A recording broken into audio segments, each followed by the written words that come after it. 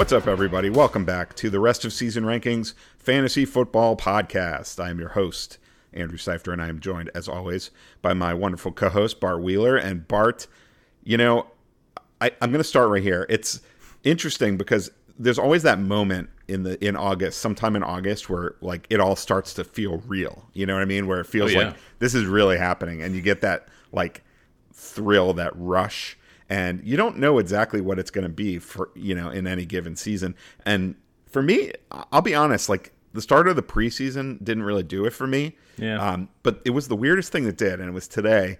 It was Prime is going to be hosting Thursday Night Football. Yep. And they released their new song. I heard it. for Thursday Night Football. And it's something about like the music of all the football shows. Like it's like the only thing keeping classical music like in the mainstream consciousness, I feel like. But it just like hearing that new song, I don't know if it's my favorite one, but it sounds like a quintessential, like it sounds very similar to like the NBC one. And just like, I don't know, it's like a Pavlovian thing. Like I start drooling, like I'm like, oh, I can now picture what I'm going to be doing on Thursday nights for the next 3 months, and I can't wait. Absolutely, man. I'm getting goosebumps just like thinking about it because I was watching that earlier too, and like good music just, you know, it gets in your bones, right? It gets into your body. Like I listened to it earlier too. Like I'm getting goosebumps thinking about it just because, number one, it means football, but yeah, it does have that really just epic sound to it. It was really good. Yeah, there's something about the like music that we associate with like NFL. I think NFL Films were the ones who really like started that whole thing with those like, you know, VHS tapes they used to release back in the day and all that. Do do do do do do do do do. But you know, it's just like something about that, man. It just makes me want to like grab a giant like turkey leg and just like start chewing on it, and like I don't know. I'm excited. I saw something on Twitter too. You mentioned, it made me think of Madden. I think it was Zach Ertz maybe had a baby. His wife had a baby recently, and they named it Madden. Like, oh, nice. That's pretty cool.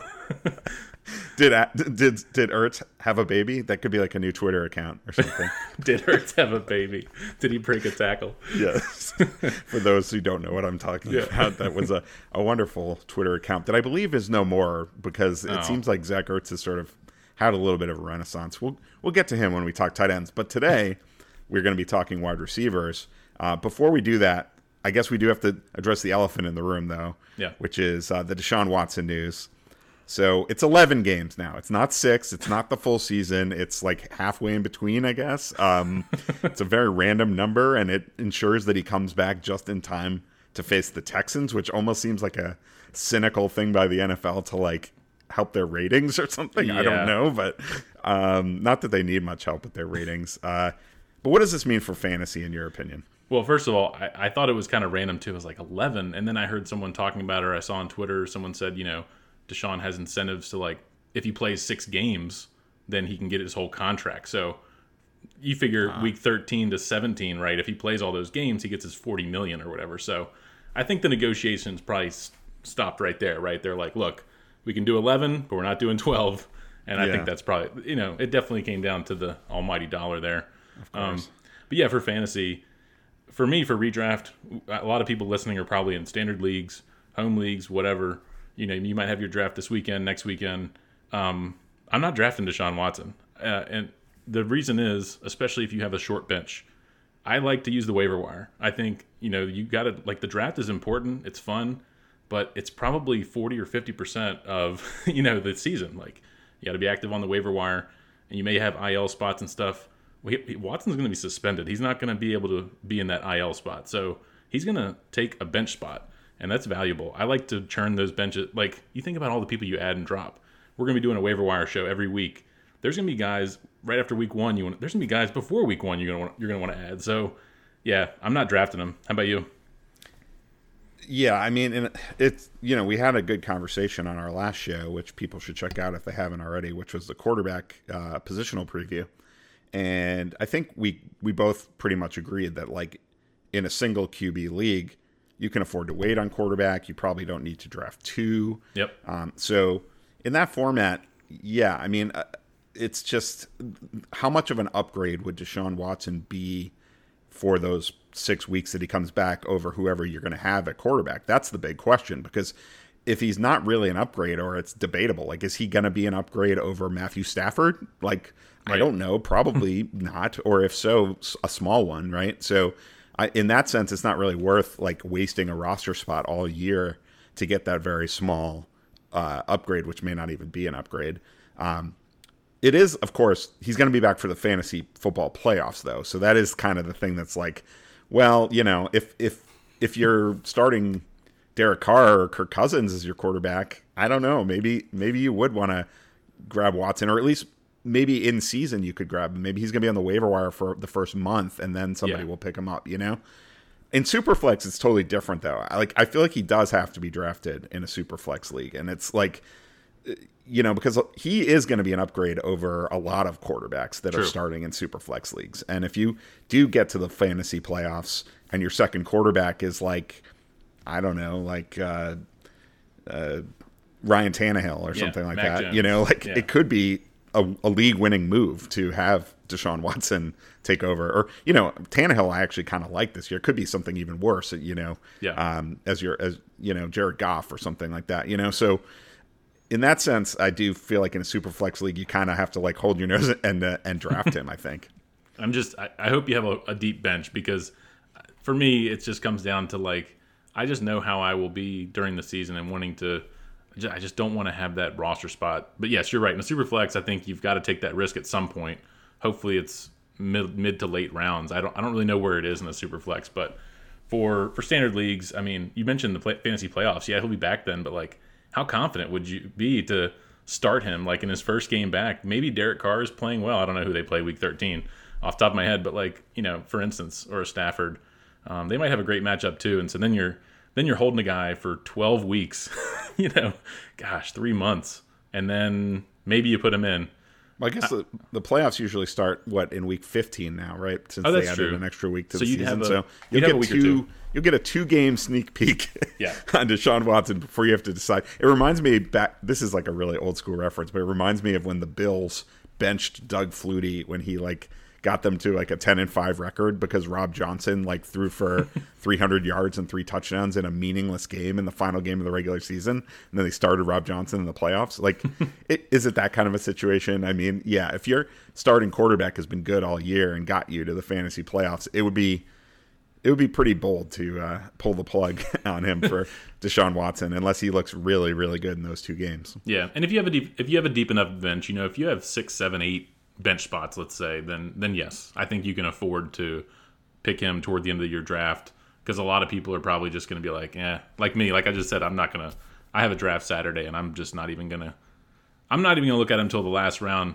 This is also a keeper league, though, so like at some point I need to look at him, right? If you have a keeper league, I mean, gosh, someone's going to draft him probably in like the 8th or 9th round, maybe even, just because at some point, I mean, he becomes a great keeper. Like in my league, you have to give up 2 rounds, so you draft him in the 8th round, you have to give up a 6th next year.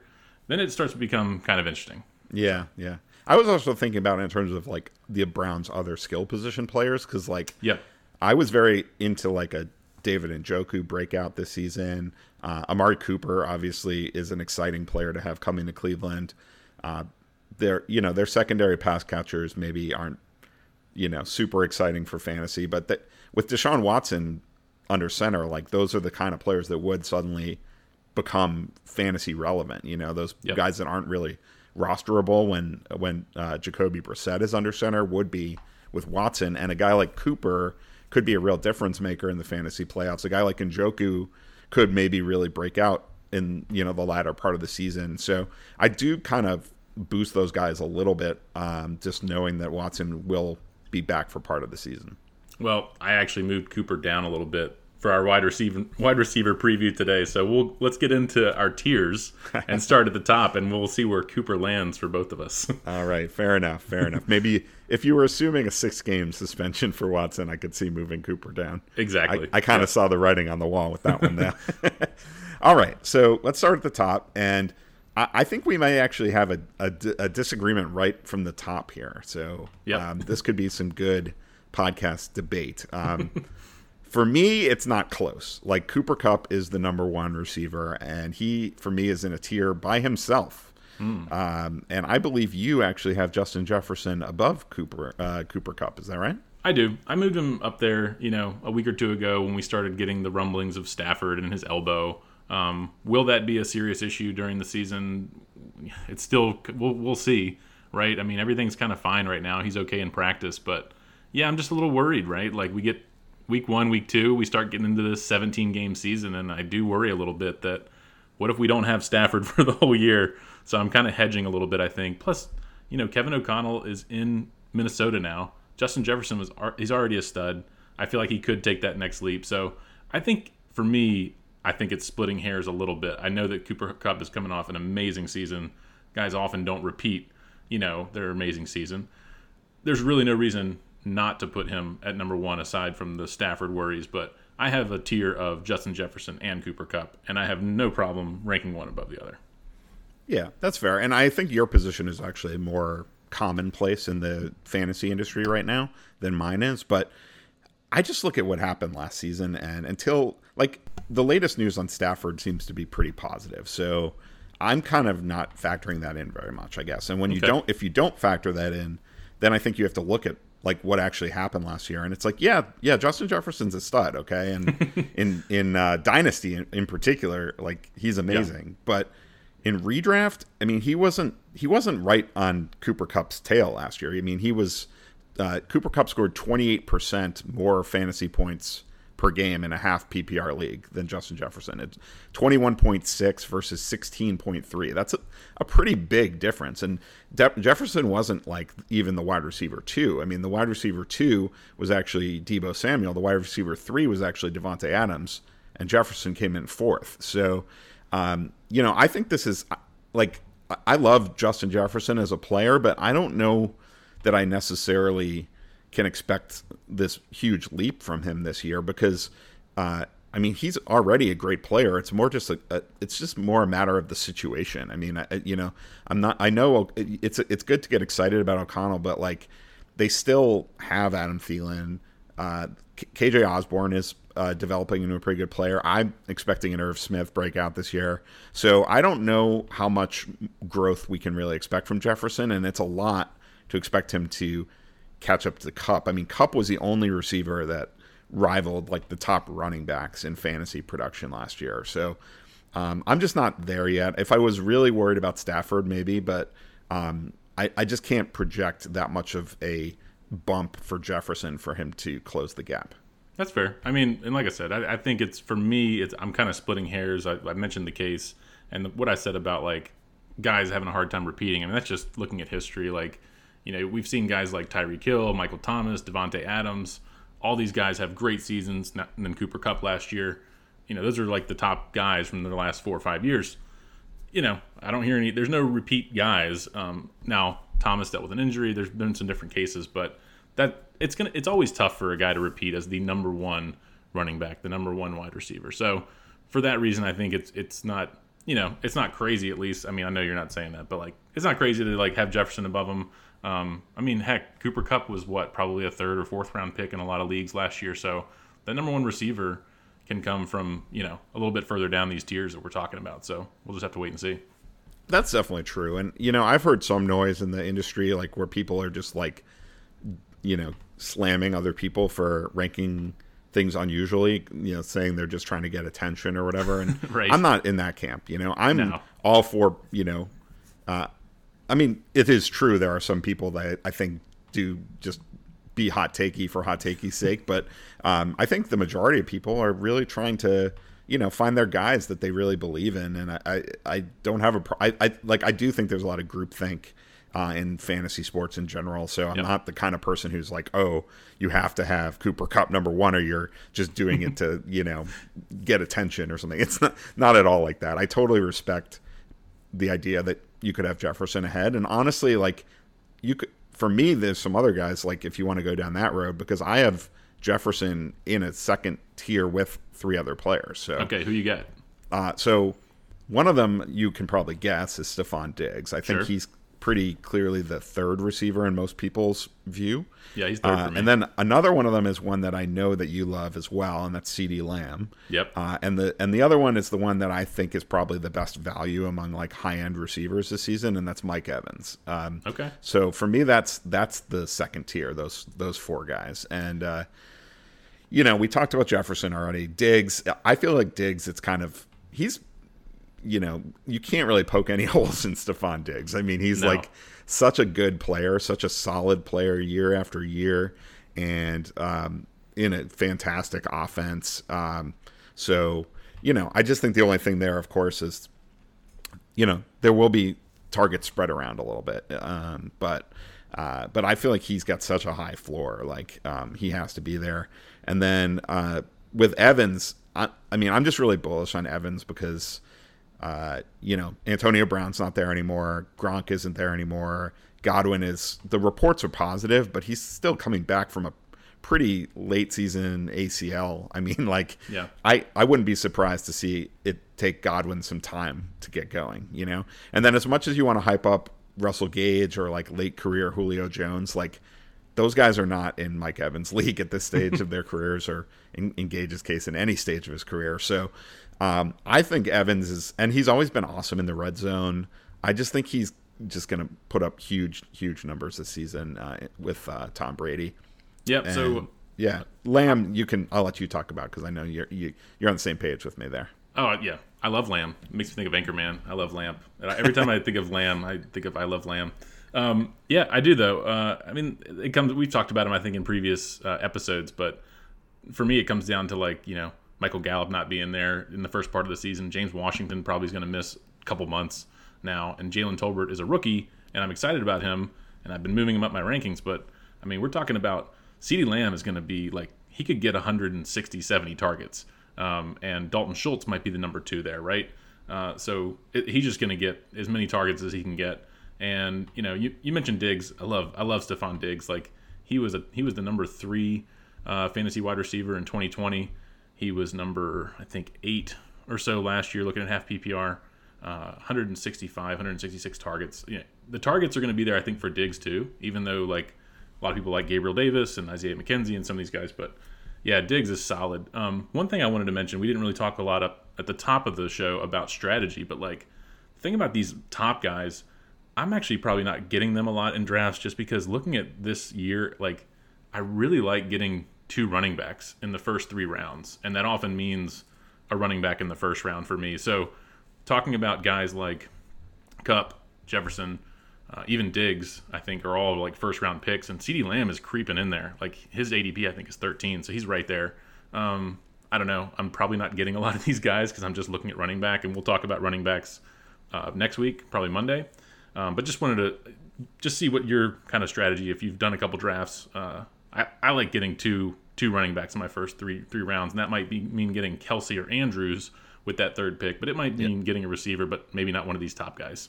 Yeah, no, I absolutely 100% agree with you. I've got an article coming up for Fantasy Pros soon, which is a wide receiver positional preview article, and okay. I do lay out all my tiers there, but I also talk about at the top the pretty much what you just said.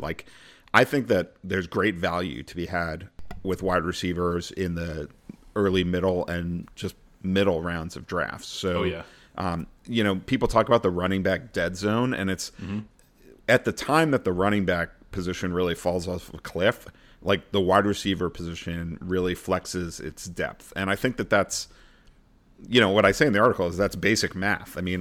Most teams' base set is an 11 personnel set, which is 3 wide. So there are 3 wide receivers on the field for most plays in an NFL game. There's only 1 running back on the field. So there's just a lot more opportunity there for receivers, especially in good offense. You don't have to be the number 1 or even necessarily the number 2 receiver on your team to be a valuable fantasy contributor. So there's just, on today's show, we're going to probably go 80 wide receivers deep, and I can go into the 60s and still feel pretty excited about a lot of those guys. So for that reason, yeah, I agree with you. I'm not going to have a lot of Cooper Kupp. I'm not going to have a lot of Justin Jefferson or Stephon Diggs. Mike Evans is the one guy I feel like I might get because I'm a lot higher on him than consensus. I feel like he's going in the third round of drafts, and like if I went running back in the first 2 rounds and he was sitting there for me in the third, I'd be like really happy with how my draft was going. Yeah, and looking at expert consensus ranking on Fantasy Pros, you have him as your wide receiver 4. He's the ECR wide receiver 8. So yeah, even versus some of the other experts, you have him pretty high. So yeah, those are the kinds of guys that you'll get in drafts who are kind of your guys, like we were talking about. Yep. I'll say that. So I have Diggs and Davante Adams actually in a small tier there, and I've been going back and forth on Davante Adams because he does have some risk, right? A lot of risk going from Green Bay to Vegas with Carr. But I don't know. I don't know that there's going to be a huge drop off. When we get to Tyreek Hill, I've dropped him off quite a bit, but I just haven't dropped Davante Adams down quite as much. I think it's easy to make the case for it. If you tell me Davante is like your wide receiver 10, I'm fine with it. But right now I have him as my wide receiver 4. I think he's also going to get all the targets he can get. I think Waller's targets are going to go down. I think Renfro's going to see fewer looks. I think Adams is going to continue to be that guy. I don't think he'll get 15 touchdowns, but I think he can still be a top 5 wide receiver. So I've got him at 4 in a little mini tier with Diggs. What do you think about Davante? Where do you have him? I have him a little lower. I have him as my wide receiver 7, but he is in a lower tier for me than the guys I mentioned before. And I love Davante Adams. I mean, like, he is one of my favorite players in football. He has single-handedly won me fantasy championships in the past. Like, I love Davante Adams. I think he's such a talented player. I don't think like he's at any sort of age cliff or decline in talent or anything like that. I think he's still the best receiver in the game, just in a pure ability and craft of the position standpoint. But I do think that he is getting a significant downgrade. It's no offense to Derek Carr. Like, I think Derek Carr is a good quarterback, but Derek Carr is a good quarterback. Aaron Rodgers is like a Hall of Fame upper echelon quarterback. The Packers had not much at all behind Davante Adams. The Raiders have Hunter Renfrow, who has been fantastic for them the last couple of years. They have Darren Waller, who is a massive red zone threat and one of the better receiving tight ends in the game. So I think he's going to, I mean, he'll lead the team in targets. He's still going to have a good season, but I think it's a pretty significant downgrade, and I'm more inclined to put him in a tier with other guys who, you mentioned Tyreek Hill. I think he belongs in a tier with Tyreek Hill, where there's some questions about how big the downgrade is going to affect the fantasy value.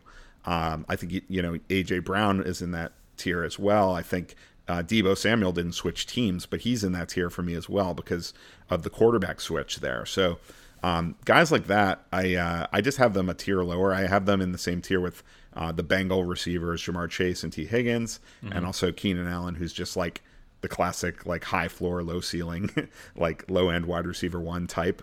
So that rounds out like my top 12 receivers. So it's no hate on Adams. I just don't see like that massive season coming from him this year. Yeah, and I think talking about the top guys, I think there is a clear number, top 3, like we mentioned, Kupp, Jefferson, Diggs in some kind of order. I think most people have Diggs 3. Like I said, my tier 3 after Diggs and Adams, I'll just give you that little tier I have. I have CeeDee Lamb, who you mentioned. Then I have the Bengals receivers in here. I have Jamar Chase and T. Higgins, but right in between them, I have Michael Pittman Jr. as my wide receiver 7. I keep moving him up. Like, I probably had him as my wide receiver 15 or so 3 weeks ago, but I don't know, man. I just keep moving them up as I start looking and splitting hairs and look. Like, I just keep analyzing. I'm doing mock drafts. I did one real draft. So as you start like doing real drafts and even mock drafts, you start going, okay, who would I take this guy over that guy? And I keep reaching it for Michael Pittman. And the good news is you don't have to take him in round 2. You can get him in round 3, which I think is a steal. I have him, like I said, wide receiver 7. I think let's see what the ECR is on him. Wide receiver 13. So even versus the other experts and Higgins too, I have T. Higgins 4 spots higher than the ECR. So I like those guys. As far as Higgins versus Chase, I think we've talked about them a little bit on other shows. I see them as very similar, kind of 1A, 1B, or whatever, what have you. Higgins was actually better kind of in the second half. I think Chase has these big blow-up games. At least he did his rookie year. We'll see how year 2, pans out. But I think I like Higgins. I like these guys who are more consistent and give you that nice floor week to week. and still have games where they might have 120 yards and a touchdown or two. But Higgins just is so consistent, and I love those guys because it's a weekly game, and I like having just trying to hit whatever number that is in your league, whether it's 100 or 150. Your league and your rules, but there's like a magic number where if you hit it, you're probably going to win or have a good shot. And Higgins, I don't know, I just love his consistency and his production. Yeah, I totally get that, and I'm with you. Honestly, I don't. I think most of the industry is not with us on this. Like most of people love Chase. Jamar Chase. There's people that have him right there with Kupp and Jefferson. I mean, ahead of Diggs. A lot of people. So I think we're kind of out on a limb a little bit with this, but I totally agree. I mean, last season, Jamar Chase had 5 touchdowns of 50 yards or more. Like, that's just not something that you can count on. I don't care how talented he is. Like, that's not something that happens, also, T. Higgins missed 3 games last year, and he still only had 18 fewer targets than Chase did. And from week 12 on, Higgins averaged more targets, catches, yards, and fantasy points than Chase. And that's even true despite the fact that Chase had a game where he had 11 catches for 266 yards and 3 touchdowns against the Chiefs in Week 17. So even with that crazy game, like, Higgins was still the better fantasy receiver from week 12 on. So they're separated like 2 rounds in drafts right now, and I think that's crazy sauce, really. Like, they should be going pretty much back to back. Yep. And I'll just say on Michael Pittman, I mean, I look at his season last year. He had 129 targets, 88 receptions. He had just 6 touchdowns, which honestly, with Matt Ryan there, I don't know. I love Michael Pittman. I think he could double that as far as receiving touchdowns. I know touchdowns can be fluky a little bit, but he's a guy that can go up and get it. And we've seen what Matt Ryan has done with guys like Roddy White and Julio Jones, and like, I feel like there are certain quarterbacks, whether it's Matt Ryan, whether it's Kirk Cousins. Some of these guys who are just sort of like average quarterbacks, real life too, sometimes they get tunnel vision, and that can be really good for fantasy. And I just think Michael Pittman could have a very successful season. I think his ceiling is like, wide receiver 2 or 3. I really do. And so I think putting him in my top 10, I'm going to get a lot of Michael Pittman this year. I just believe. No, I totally respect your take on Michael Pittman. And it's, you mentioned how you keep moving him up. You kind of have to, because he was a trendy breakout player this year for a lot of people, but they don't have him as high as you have him. So I think you firmly staked out your claim to Michael Pittman at being the Michael Pittman guy. I'm good with that, because I really like him too. I have him leading off my next tier, so I have him at wide receiver 13. But for me, it's more just like I just need to see it to pay for it, I guess, with him a little more. Like, I equate him to Courtland Sutton, actually, because I have him in the same tier, and they just seem similar to me in certain ways. Like, I would take Pittman first because he's clearly the number one guy in his passing attack, whereas Sutton, it's a little more vague, but it looks like Sutton is the number one guy in Denver, and he's got the better quarterback. And both of them, you're kind of like, in order for them to be a top 15-ish receiver, they have to produce like better, as well or better than they've ever done before. But I think they both can do it. So like, I don't have a problem taking either of those guys like as a top 15 wide receiver. I just like, I guess for me, it's just with Pittman, it's hard for me to put him ahead of guys who have just already had superstar seasons. I just want to see it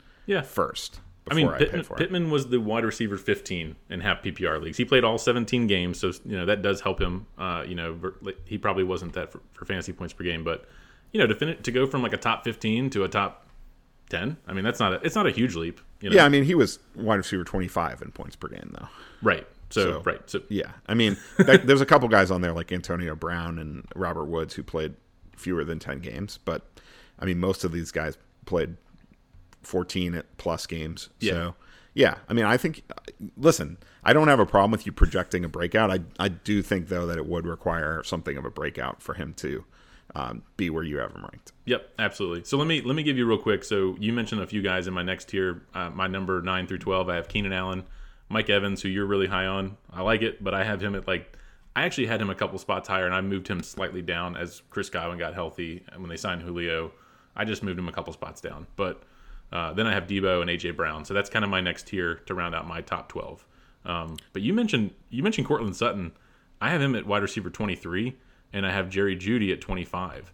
So I have those guys really close, but you have Cortland Sutton like well above Jeudy. So I feel like you're kind of planting your flag and saying, look, Sutton's going to be Russell Wilson's guy, and I don't know. I'm just kind of like, I don't know. I'm more of the, I don't really know. I think Cortland Sutton definitely has more of like the prototypical, maybe what Russell Wilson is looking for, and he can get the touchdowns. And Jeudy maybe hasn't shown it like what Cortland Sutton has done. I think it's also possible. I mean, KJ Hamler's way down our list, but like he could be the guy who breaks out and has a lot of these deep touchdowns. But in any event, maybe can you sell me on Sutton and why you like him so much more than Jeudy? It's basically just reports that have been coming out of Denver training camp that like Russell Wilson only has eyes for Sutton, and like he's just like he's like honing in on Sutton. He's targeting Sutton relentlessly. I think Patrick Surtain quote, Wilson has thrown a lot to Sutton when we've been battling. Like, it's just like basically there's been a string of reports that have just sort of come out and suggested that Sutton has the upper hand. I also I don't know. Like you said, just in terms of the type of receiver, like I like Sutton's prototype a little more. I mean, maybe like Sutton is the DK Metcalf and Jeudy is the why am I blanking on his name? No, Tyler Lockett. So maybe it's that, but for me, it's like somebody is going to be the number one in Denver, and like whoever it is probably going to outproduce their draft spot by a lot, because I think this offense is going to be like fire.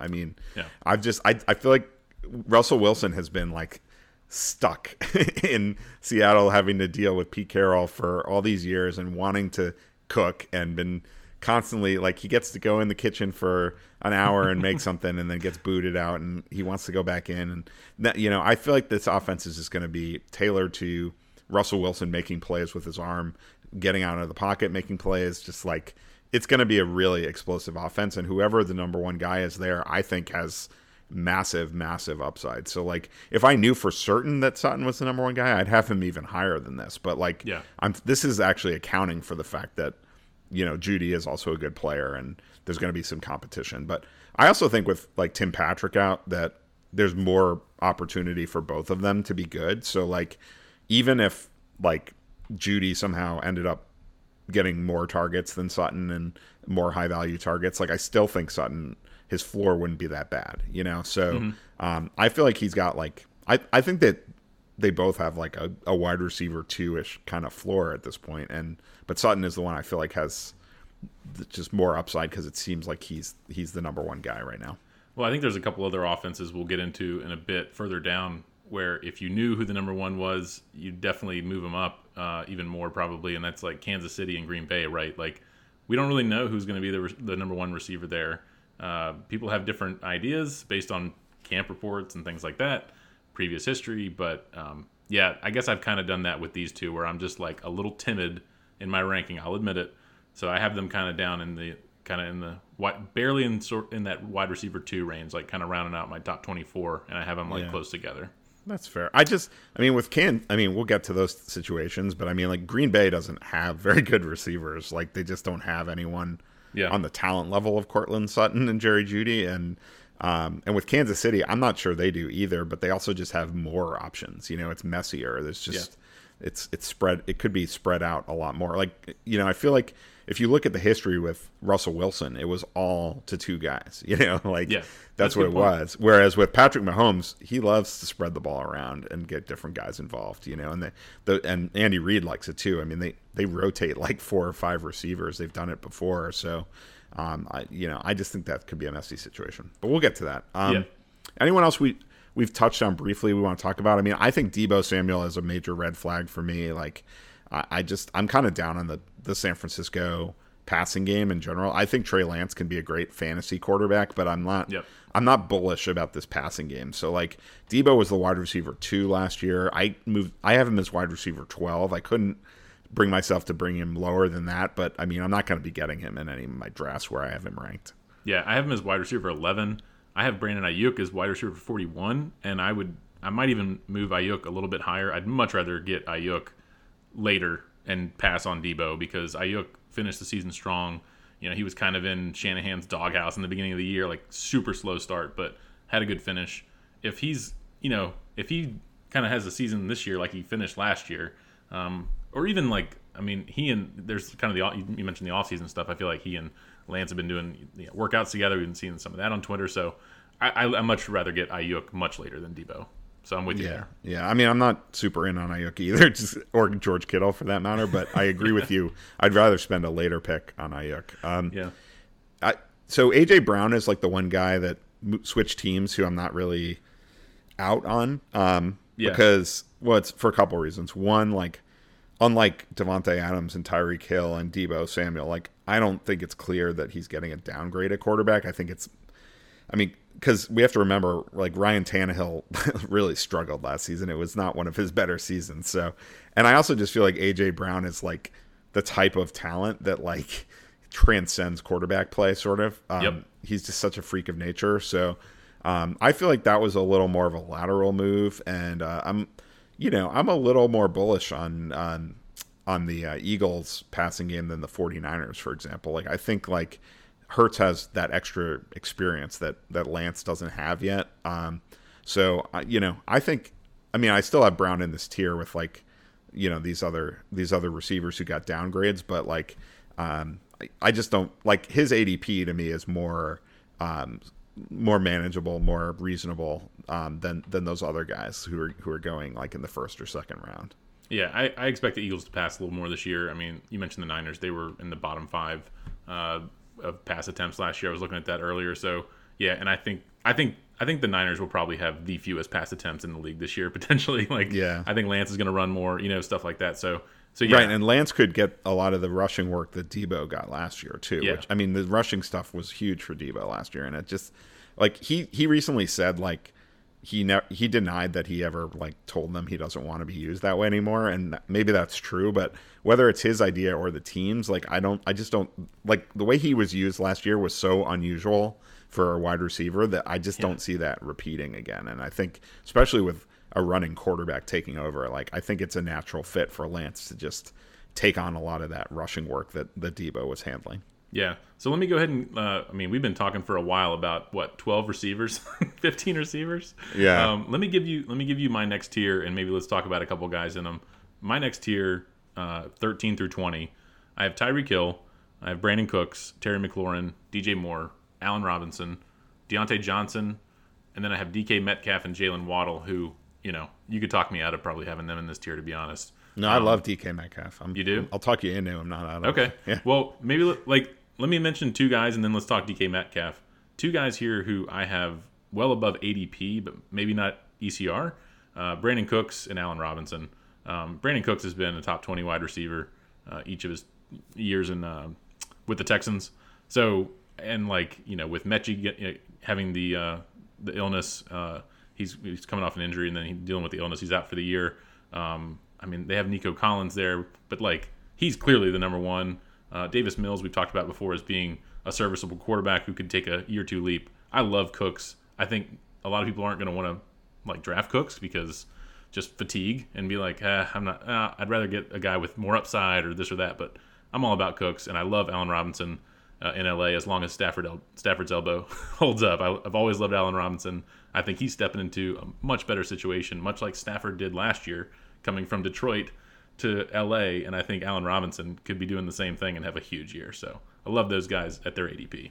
Yeah, I totally agree on Robinson. I recently contributed to a Fantasy Pros article where they asked us all to name our best value pick at all the different positions, and I picked Robinson as my best value at wide receiver because he's going in the 6th round of fantasy drafts, and I agree. I think he was just checked out in Chicago, and it's kind of hard to blame him. And also just that team was such a train wreck, and the coaching staff was so in over their head, and it was just and Justin Fields, God bless him, but he wasn't quite ready yet, and it just wasn't to be last season. But I think it's a great change of scenery for him, and we've seen constantly with McVay's offense that it can support 2 top 24 receivers. So Woods was underrated for years for that reason, and I think Robinson, it's the same situation really, and really the upside is even higher since Stafford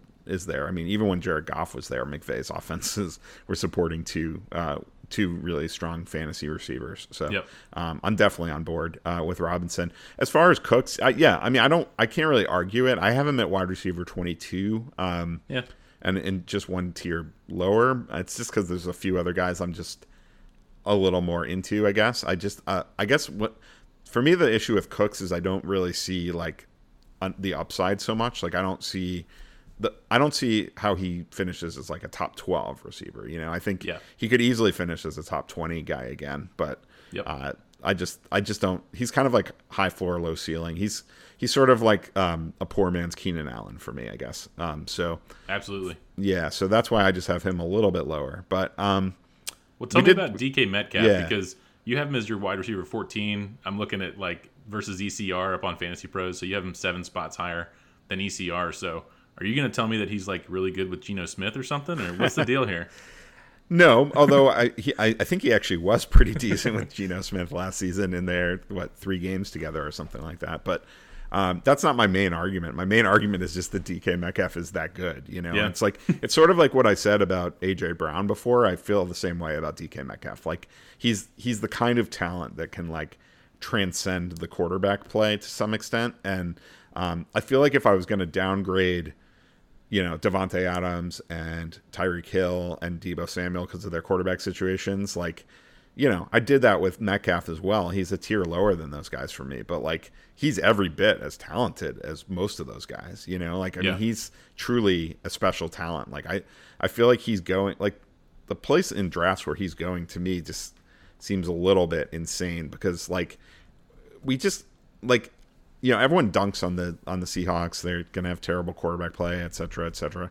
But we're not as good. Like people are not as good at predicting these things as they think they are. Like the one thing we do know is that this guy is like super talented and like he can pay off in any given week based on one play. You know, like that's how good DK Metcalf is. So like to have him behind guys who, you know, don't have the same anywhere close to the ability that he has, like I can't do it. You know what I mean? Like I'll take my chances, and you know, maybe the Seahawks end up getting some sort of quarterback upgrade at some point. You know, and maybe it's, you know, it doesn't necessarily even need to be a great quarterback. It just needs to be a guy that's willing to throw the ball, that's willing to give him a chance, because like he can make the plays. You know, he doesn't need a perfectly thrown ball to make the plays. So.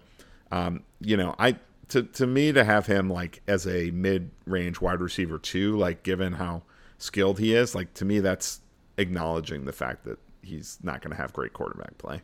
Okay, well let me mention 2 more guys real quick. I just wanted to talk about DJ Moore and Terry McLaurin, just to say, you know, both guys were basically like right around top 12 in targets last year. McLaurin was actually 13th, it looks like, but he had 130 targets, only 77 receptions. So under 60%.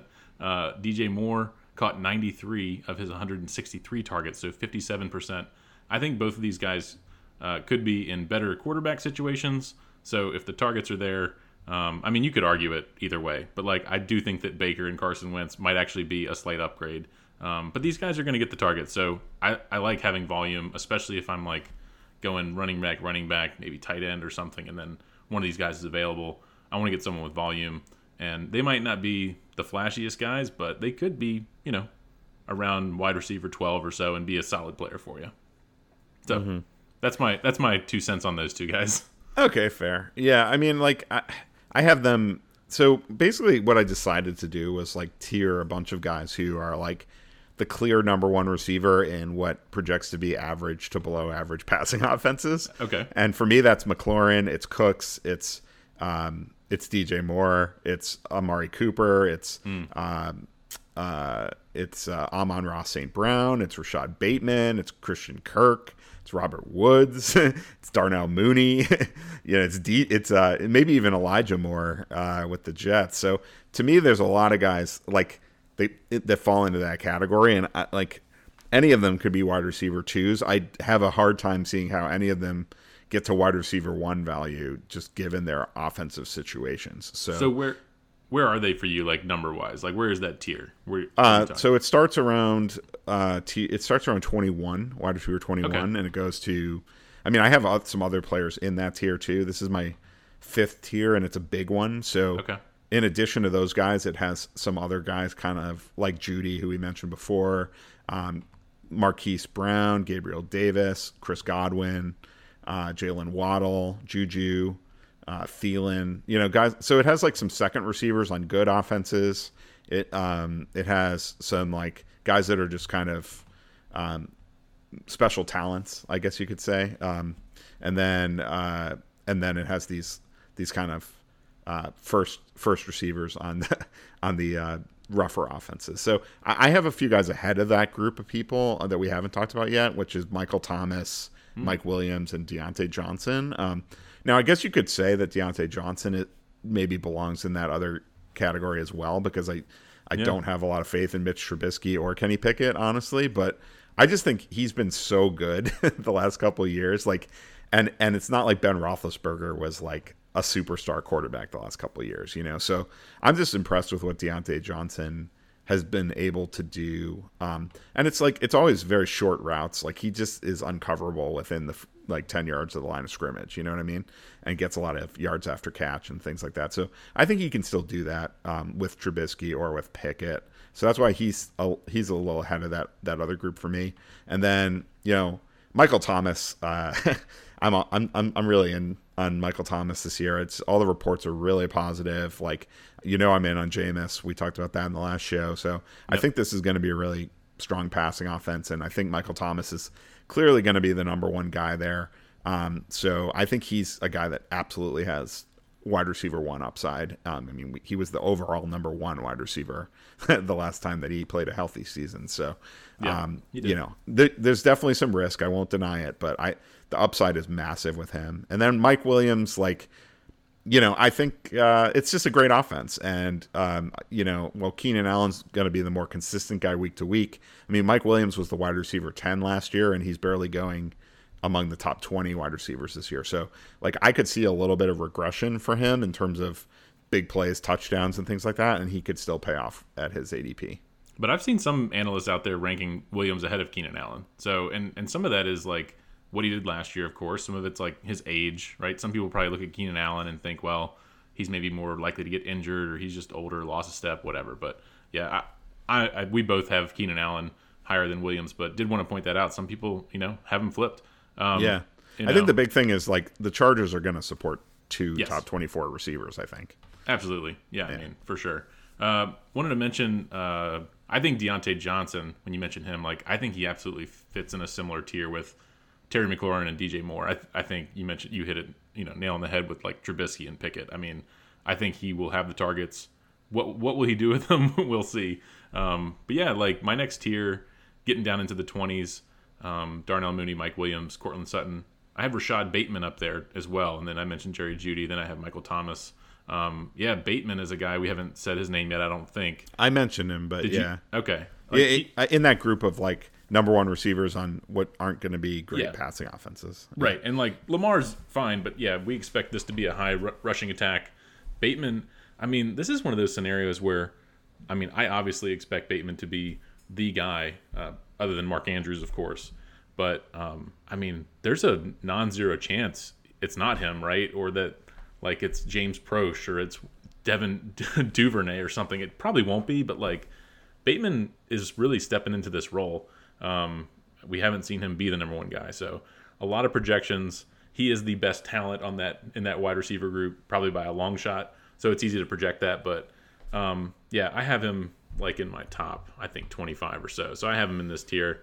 I like him as, like, to take that leap, but, man, it kind of makes me nervous a little bit just because you are taking a leap of faith, saying that this second-year guy is going to take that leap. I mean, we're basically saying you're drafting him, saying he will be the number 1 in an offense that probably is not going to pass it a lot. So it's a little risky there, I think, but that's what happened. Yeah, I mean, I don't have him ranked that differently than you, but I agree. I mean, I much prefer, even though I have them in the same tier, like, I definitely would rank Terry McLaurin, DJ Moore, Brandon Cooks, those guys ahead of him. Even Amari Cooper, too. I mean, just because you know, these guys have all done it before. You know what I mean? So it's like, I feel like with Bateman, you have two different types of risk. You have the risk of just the Ravens just not passing the ball very much, and when they do, throwing to Mark Andrews. And then you also have what you mentioned, like the depth chart issue. Like, he's just not established. You know, like those other guys are all established. They're clearly going to be the number one target in their offenses, and I don't think we can say that about Bateman. So it's not a great combo. You know, like, I can deal with Jeudy potentially not being the number one guy because it's going to be what I think is a great offense, you know, but for passing. But I just don't feel that way about Baltimore. I think they're going to run and run and run. Yeah, and I just wanted to point out a couple of discrepancies just between you and I in those tiers of guys we just talked about. You have Michael Thomas about 20 spots higher in your overall rankings than I do. I have Darnell Mooney about 30 spots higher than you do in my overall. So, gosh, I don't know if I'm the Darnell Mooney guy. Well, but can you make a case for him? Because to me, he also fits in that Bateman category, and I actually have him even lower because I'm really concerned about that Bears offense. Yeah, I guess it's just like, you know, I'm just looking at last year. He was the wide receiver 24 in half PPR formats, just behind T. Higgins and Marquise Brown.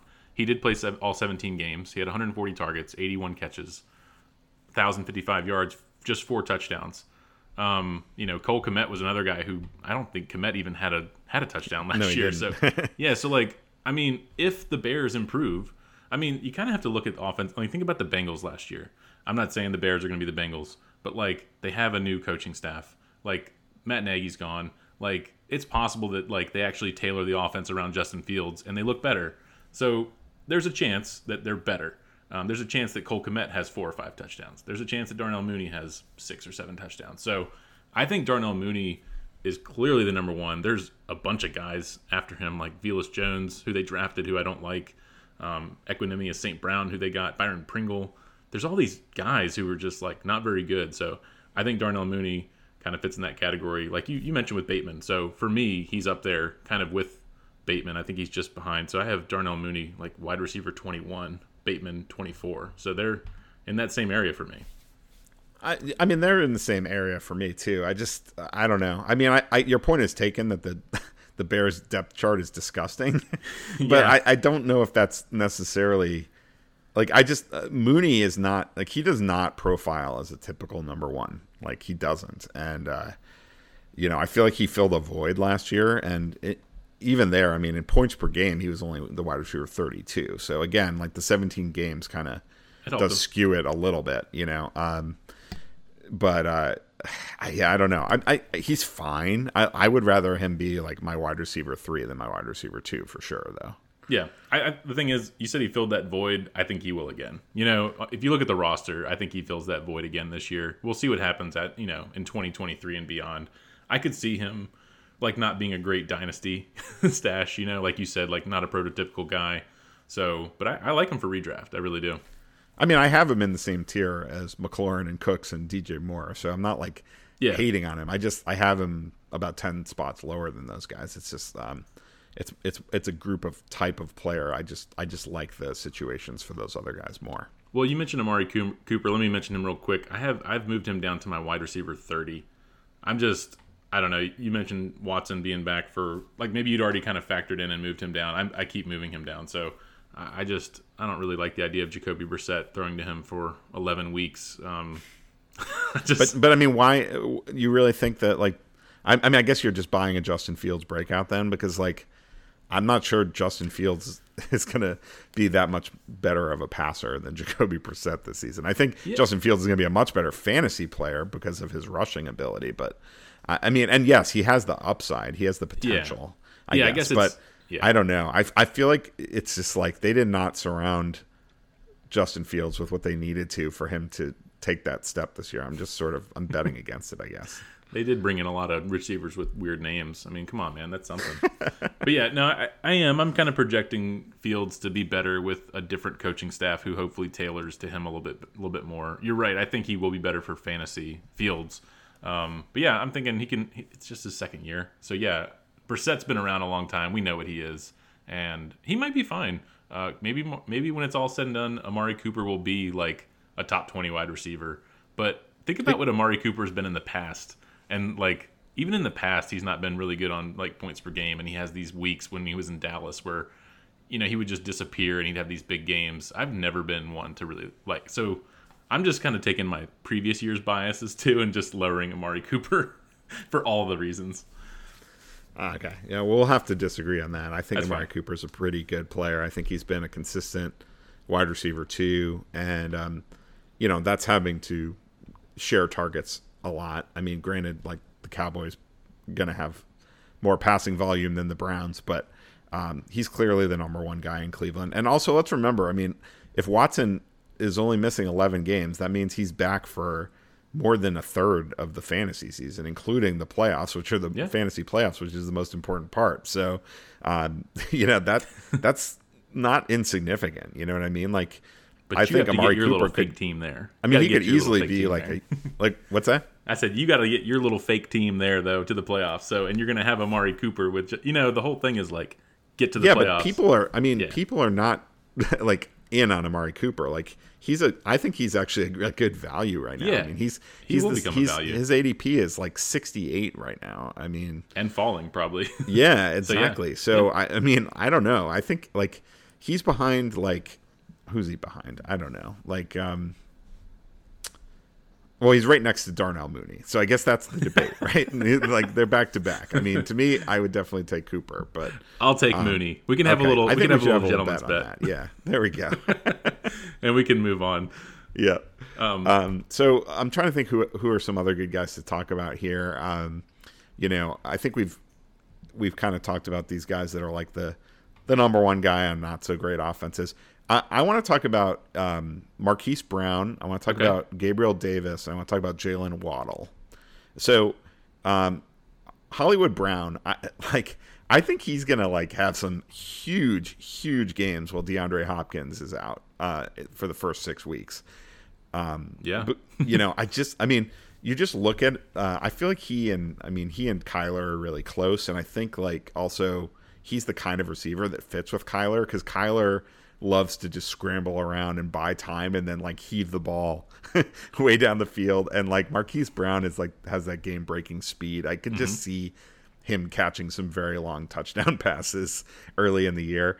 The question though is what happens when Hopkins comes back? Because we also saw Kyler and Hopkins hook up on some of those kind of plays last season. And Hopkins is such an accomplished guy. Like, does Marquise Brown become more of like a situational deep threat kind of a receiver once Hopkins is back? So that's kind of my concern, or else I would have Marquise Brown up a tier at least.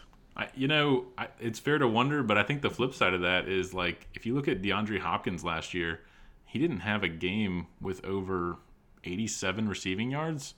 Like, I know he dealt with some injury. He was out like the month of November. He came back and really didn't do a whole lot the last couple. People were plugging him in probably to their fantasy championships, and that probably didn't get much out of Hopkins. So it's fair to think that like he could come back from his 6-game suspension and not be that great. I mean, he's getting up there in age. He's 30. I mean, I guess he's not that old, but we've seen guys kind of fall off at 30. I think that's possible. Marquise Brown is the number one receiver, especially considering, Hopkins is missing 6 games. But I even think points per game for the Cardinals, I could see Marquise Brown being the number one receiver for the Cardinals this year. So, yeah. I can't really argue with that. I don't know. Hopkins is not like, I don't think he's done. You know what I mean? Last year, maybe he was kind of beat up, but I don't know. I still think like he's like the gravity shifts towards him when he's back. So but maybe this offense is good enough that it doesn't matter. Maybe they can both have good games, especially if Kyler, continues to progress as a passer. I mean, I talked about on the last show how good he was in terms of completion percentage last year, which kind of surprised me a little bit. And maybe he's just a better passer than people give him credit for. Just, sometimes these rushing quarterbacks, people assume they can't throw, and that's not always the case. So I certainly don't hate the value on Marquise Brown. Gabriel Davis, I'm curious where you have him. I mean, I think the upside is enormous, but it's just a little uncertain, of course, because last year with this offense, like I guess he's like stepping into the Emmanuel Sanders role, and McKenzie is the one stepping into the Cole Beasley role. And as it turned out, the Cole Beasley role is better than the Emmanuel Sanders role last year, even though Sanders was technically the wide receiver too. So that's one question, I guess. But I mean, we just saw Gabriel Davis have some enormous fantasy performances when given the opportunity last year. So like, I just am very, very intrigued by the upside with him. Yeah, and he's a year 3 guy. People like to look at year 2 or year 3 kind of breakouts. I think what sticks in everybody's head is that huge playoff game against Kansas City, right, where he had 200 yards and 4 touchdowns. So I think that and like that sticks in people's minds, and that's moving him up boards. I don't think he's really a value anymore because I mean, a couple weeks ago, Gabriel Davis was just like that was the thing trending on fantasy Twitter, right? And so I just think he's moved up to the point. I have him at my wide receiver 32. Where is he? Where is he on ECR? He's got to be higher than that. I don't think that I have him higher than ECR, and so like I probably won't get him. He's ECR 30. Yeah. So it's right there, but I think in drafts he's one of those guys that is kind of like that sexy pick. He's playing with Josh Allen, who's looking at becoming the number 1 fantasy quarterback again potentially. So I don't think anybody's sleeping on him, of course. And if anything, he's just like not much of a value. And I really like finding values at this point in the draft. And I like the upside, but again, I don't think I'll draft him because like I tend to get guys here that like I have ranked like a round higher, and I just don't have him there. Mm-hmm. That's fair. I have him a little bit above consensus at 26. Okay. But yeah, I mean, I do see that he's a little more volatile in that sense, and I do like McKenzie a lot. And if I had to pick between the two, I mean, McKenzie is going to be a really good value. So, but if you're in a standard league, I think Gabriel Davis could have double-digit touchdowns. I mean, obviously we saw 4 in that one game, but like he's a big guy. Like I think he could have 10 or 12 touchdowns. Whereas McKenzie in a PPR league, you mentioned Beasley in that role, he might have just as much value as Gabriel Davis. To be honest, So that's a good point. That's a good point. So how about Jalen Waddle? I'm like, I mean, it sounds like you and I are both not the biggest Tua Tagovailoa believers. So like, I'm pretty far out on Jalen Waddle for that reason. Like, I just, I've downgraded Tyreek Hill, but like Waddle, I've downgraded even more because I just like, I mean, yes, he's talented, but like being the number 2 receiver in that offense, I just don't think it's going to work out that great. Like, I don't think he's going to be able to provide wide receiver 2 value in that offense. So I'm like way below consensus on him. His ECR is 16, and I have him at 30. Oh, well, I have him at 20, so I'm below ECR. But yeah, I get your argument, and like with Tyreek Hill coming in, I could easily, of course, see Waddle being the number 2 receiver. There's a chance that they're sort of like the 1A and 1B, but what does that mean with Tua in that offense? I don't know. I think Mike Gesicki, when we start talking about tight ends, I'm way down on him. I don't think he is even that relevant anymore for me anyway. I just don't see it. But he's always been a tease in fantasy anyway. Yeah, he has. But like, for Waddle, yeah, talent's there. It's one of those unfortunate situations, right, for fantasy where like you're excited about a rookie, after his really good year, and then you have this situation with Tyreek Hill coming in. It's great if you're a Dolphins fan, but like, yeah, for fantasy, I moved him down. I might move him down 4 or 5 spots more, to be honest. I don't know if I'll go all the way down to 30, just because I like the talent. I like what we saw in year 1, but yeah, definitely get your argument. I mean, he's one of those guys you could easily. One thing I just want to point out here, we're talking about like big tiers, and so like, yeah, I have him at 20, you have him at 30. There's actually not, like, they could be in the same tier, and I think for us, so you want to get a guy kind of at the bottom of a tier, I think, in these big tiers when you're drafting, right? Yeah, exactly. And for me, the guy that I compare him to is Hunter Renfrow, because their stats were like almost the same last year. I mean, Waddle had 141 targets, Renfrow had 128. Waddle caught 104. Renfrow caught 103. Waddle had 1,015 yards. Renfrow had 1,038. Renfrow actually had 9 touchdowns, and Waddle only had 6. although I guess he actually had a rushing touchdown as well. So it was pretty close. They actually, in points per game, they were virtually identical. And they were both clearly the number one receiver on their team last year, and now they're clearly the number two receiver on their team. You're making but to me me, the difference is, like, I know Derek Carr, I know what he is, and I don't know what Tua is. So, like, for that reason, I actually could make a pretty good argument that Renfrow is better than Waddle, and the ADP is certainly not reflecting that. Yeah, you're making me want to make a tier of these guys, and I'm looking at Devontae Smith. I have wide receiver 36. With AJ Brown coming in, same kind of thing, like as Waddle. He had a really solid rookie year, even in a low volume passing attack with an average maybe passing quarterback. Right? I mean, you could say the same about Tua and Jalen Hurts. But yeah, I lowered him quite a bit. I have Devontae Smith at 36. I have Hunter Renfrow, who you just mentioned, at 39. So similar territory. So yeah, maybe I need to consider moving Waddle down a bit. I don't know if I can move him all the way down to that level, but yeah, the point's taken. They're kind of similar situations. Yeah, I mean, I'm below consensus on Devonta Smith as well as Waddle. I'm actually not necessarily below consensus on Renfrow, because I feel like he's the one that like everybody's kind of downgrading for some reason. Like, I think it's because he's not like the hyped young player that was like a high draft pick or anything like that. Like Waddle and Smith had a lot of hype in dynasty circles and all that. So for that reason, I think people are giving them more credit than they are Renfrow. But that's crazy to me, because Renfrow has actually been every bit as good, if not better, and he's got a better quarterback. So, well, in terms of passing, at least. Do we know who Derek Carr is having breakfast with? Do we know who his kids are going to swim practice with? Do we know these things? Right. That might be important questions. It's true. Like, who's going to be the number one? Yeah. And then, we talked about Godwin as well. Yeah. Just real quick, I mean, the healthier he gets, I mean, he could shoot up my rankings. Like, right now I've got him in this, wide receiver 30 range. But, like, if he does actually look healthy, like, I think he could easily be a top 15 or 20 wide receiver. Yeah. I think I have him right down in that Michael Thomas range.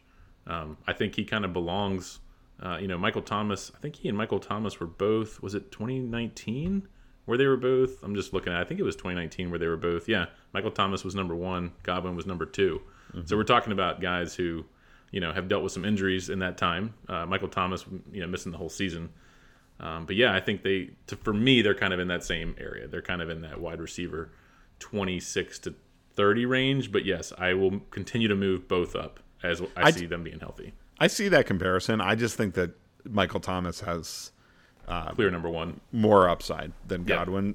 I mean, when Godwin finishes the wide receiver 2 that year, that was the year that like Jameis Winston played YOLO ball the whole year, and True. Bruce Arians was like, "Go ahead, I don't care if you throw 30 picks, just keep throwing." Well, so that was what's that? Who's Michael Thomas's quarterback now? Well, right, exactly. Yeah. That's good for Michael Thomas then. That's right.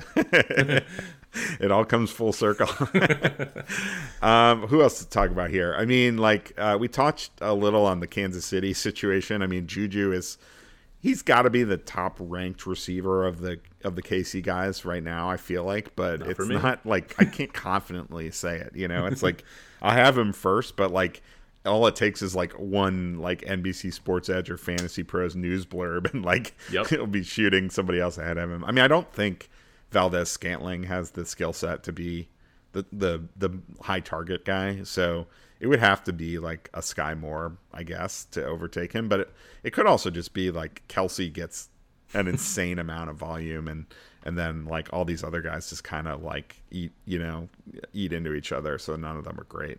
Yeah, I have no problem drafting Kelsey, toward the end of the first round for that reason, like you just said. But I actually do have MVS a couple spots higher than Juju, but I have them both right there at like 40 and 42. With Brandon Ayuk sandwiched in between them, and just below Hunter Renfrow, who we were just talking about. But yeah, I think you're right that Juju is the guy. Again, talking about like standard versus PPR, right? And I'm doing half, so I'm kind of split in the middle, and I have them kind of hedged right there, close together. In a PPR league, I would have Juju higher. Standard league, I'd have MVS because I think he'll catch I think he'll catch more touchdowns. I think he'll have more big plays. So I'm kind of splitting the difference there, but I do see. Like, there's been good reports from camp, but Juju also is dealing with a little knee thing right now. So again, these might change a little bit in the coming weeks, right? As like you said, we start seeing little more important things coming out. Maybe they play week 2 of the preseason, and we can actually see some stuff on the field. So, yeah, maybe TBD. I might move him around. Yeah, I mean, I guess the issue I have with Valdez-Scantling is like, it's not like we've never seen him with a great quarterback in a True. prolific passing offense. Like that's all he's ever known, and he still has just been a maddening fantasy player. I feel like he reminds me of, like, you remember Torrey Smith back in the day? Like, oh, he yeah. kind of reminds me of that. You know what I mean? It's like, yeah. He can have some huge games, but you're never going to know when they're coming. And when he doesn't catch that, like, 70-yard touchdown pass, like, he tends to just do nothing at all. Yep. You know what I mean? So it's like, yep. I just don't like having players like that where you just have no idea when they're going to. It just, you don't get the value because, like, you're not going to want to have them in your lineup every single week, and you're not going to know which weeks they're going to go off, So like he's much better for me in a like best ball format or something like that. I just, in a standard league, I'm just not quite there. I'm curious who emerges as like Mahomes' is like kind of security blanket when like Kelsey's getting triple teamed or something. That's basically what I'm looking for, and I feel like it's going to be Juju or Sky, but we'll see. Yeah, I also have Drake London in this area that guys were talking about. I have Drake London as my wide receiver 38. I know he also had a knee injury. I think it was a knee injury in his first preseason game, which is not ideal. But as long as he's kind of ready for week 1 or 2, and we were talking about the guy he was drafted in like the top 10, I believe. He was definitely the first receiver taken. Atlanta does not have a great quarterback situation, but they also don't have many wide receivers. This is another situation like, I don't know, kind of like a Darnell Mooney, Cole Kmet, situation where it's like you have a clear number 1, best talent on the team, I think, and you have a very good tight end. In the case of Pitts, a unicorn tight end.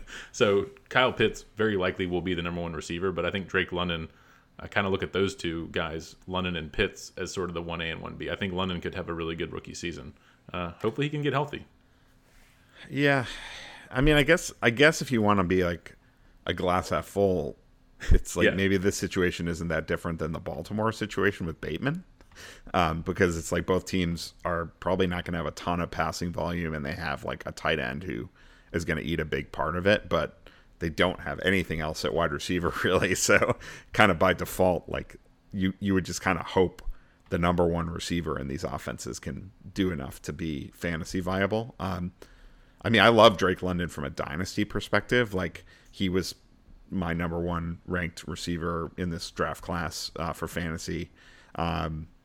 But I think it could take a while. Like, I don't think Marcus Mariota or Desmond Ridder are going to put up prolific passing numbers. Like, you're going to be hoping they throw for like 220 yards in a good week or something. So there's not going to be that much to go around.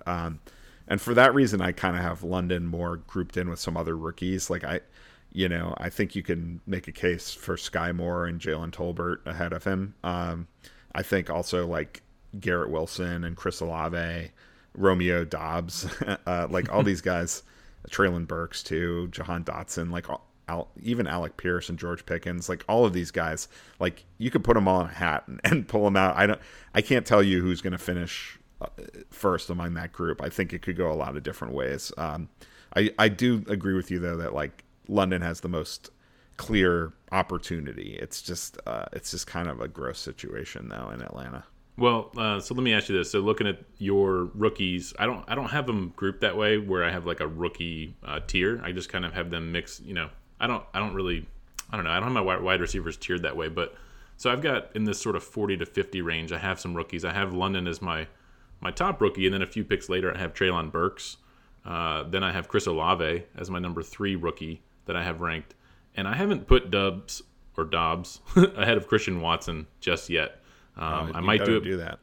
I might, but like, it goes back to like what do you value in the preseason and all that. Like, it's hard to like kind of filter out some of the noise. I mean, there is some real stuff. We saw George Pickens in that week 1. Like, I moved him up a lot.